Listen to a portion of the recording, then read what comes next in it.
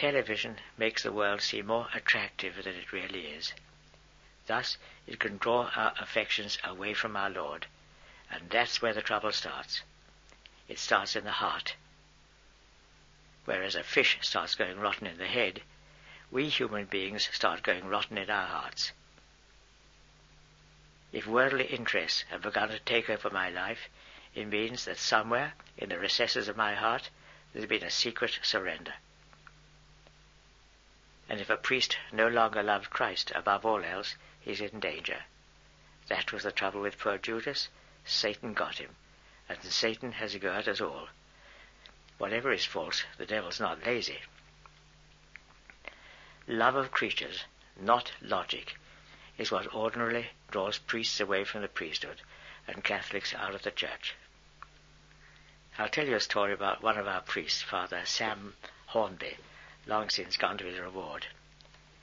When I knew him, he was an elderly priest, fairly short, solidly built, with a very deep voice. He told me that he was once giving a clergy retreat, and a young priest came to see him to talk about his vocation. This young man had doubts, it seems, about the validity of his orders. He'd had doubts, he said, the very day he was ordained, about whether he ought to receive the sacrament. And anyhow, it was his parents, really, who'd talked him into it, and he hadn't been very mature then. Father Hornby interrupted him, and looking him in the eye said in his deep voice, "Who is she?" A couple of years later, Father Hornby was out shopping with his niece, and they went into a jeweller's shop where she wanted to buy something, and there, behind the counter, was this young man, now of course without his robe and collar. Father Hornby and this young man, they recognized each other. And here was Father Hornby out with this attractive young woman. However, luckily what she bought had to be posted, and she gave her name, Miss Hornby. But it had been quite an embarrassing moment for them.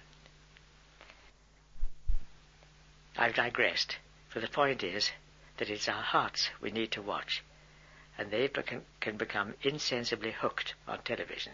It can become an addiction. I once had a priest come to stay for the weekend to make a missions appeal. We had no television set in the house, and when he should have been watching the news on the Saturday evening, he was showing painful withdrawal signs and was clearly in need of his usual fix. The poor man just couldn't sit still. So we should remind ourselves that our baptized eyes are made to look on the uncreated beauty of God. How can they ever be satisfied with what we see on the screen? They're made for the beatific vision, not color television. Original sin has left us with a built-in disorder, a bias that can draw us to what is not right. This bias is to be found both in our intellects and in our wills. Our intellects can sometimes judge what's false truer than what is true, and our wills, as we unhappily know, can incline to what is sinful. We call this flaw concupiscence. Rather like driving a car with the front tire half flat. Without constant effort and attention, you head for the gutter. In my seminary, we had a course on what they called experimental psychology from Father Lester King.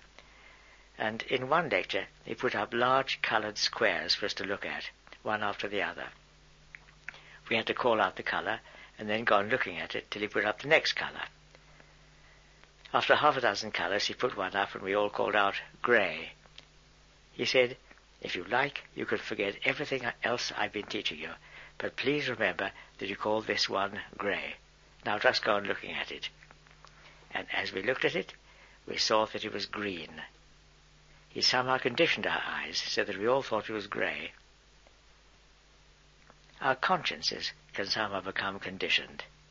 Public opinion can become conditioned to the point of seeing nothing wrong in things that disgusted people only 30 years ago, abortion, for instance, or sodomy.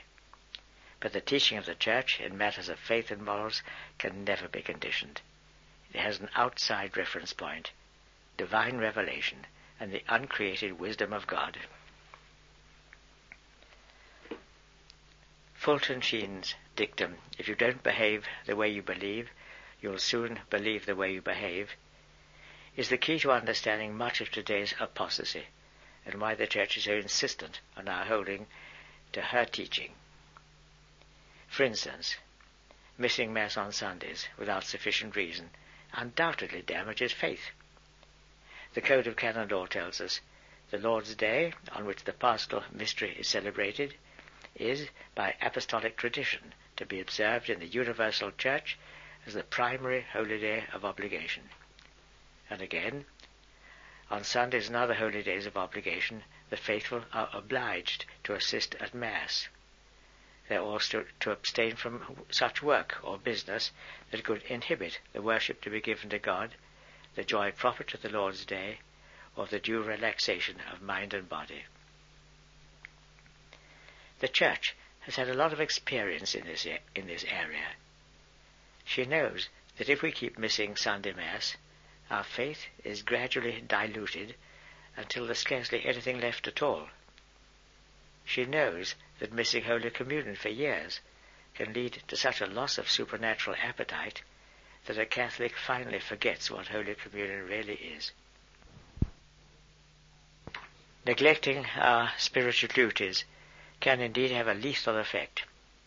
However, if people, for one reason or another, may not go to the sacraments, then at least they should continue to attend Sunday Mass, and thus make the weekly act of homage and obedience that Almighty God has insisted on.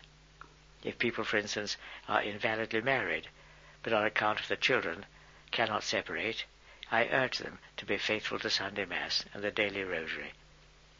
If they show this amount of goodwill, I trust that Our Lady will somehow see them safely through at the end. But whatever people say, to miss Mass on Sundays is dangerous. Strangely enough, sins against marriage seem to have a particularly shattering effect on the faith. Maybe one reason could be this. We're made in the image and likeness of God. God is a trinity of persons lovingly united in one eternal nature.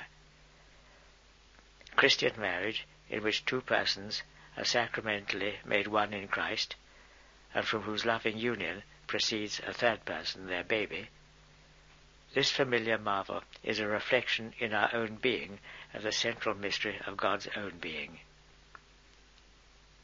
So anything that contradicts this reflection of God in our lives profoundly affects our whole relationship with Him.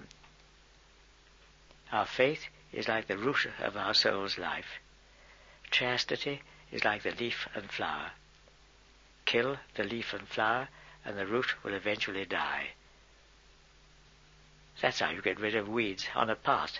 You don't dig them up, you just spray the leaves with a weed killer. The poison travels down to the roots, and the weeds die. Satan sprays us with sex-obsessed media and trusts that the root of faith will eventually die. A contraceptive married lifestyle obviously frustrates God's plan for peopling heaven, and it empties churches on earth. It's as though couples say to God, well, we trust you to create and organize everything in the universe, but our marriage has special problems, and we think we must attend to it ourselves. Such an attitude is a flat denial of God's loving providence. No wonder it marks the end of the Catholic faith in that family. Well before Vatican II, a priest told me that contraceptive married life had already wrecked the faith in half of Europe. And as for couples living together without marriage, this conflicts head-on with the teaching of the Church. No wonder something has to give. The pressures are too great. So an adjustment has to be made, and conscience is adjusted to fit the new situation. Really, the malleability of the human conscience is quite amazing. St. Thomas Aquinas said that the incontinent person always has 4 terms to his or her syllogism. 1. Fornication is a mortal sin. 2. This is fornication. 3. Therefore it's a mortal sin. 4. But this is a special case.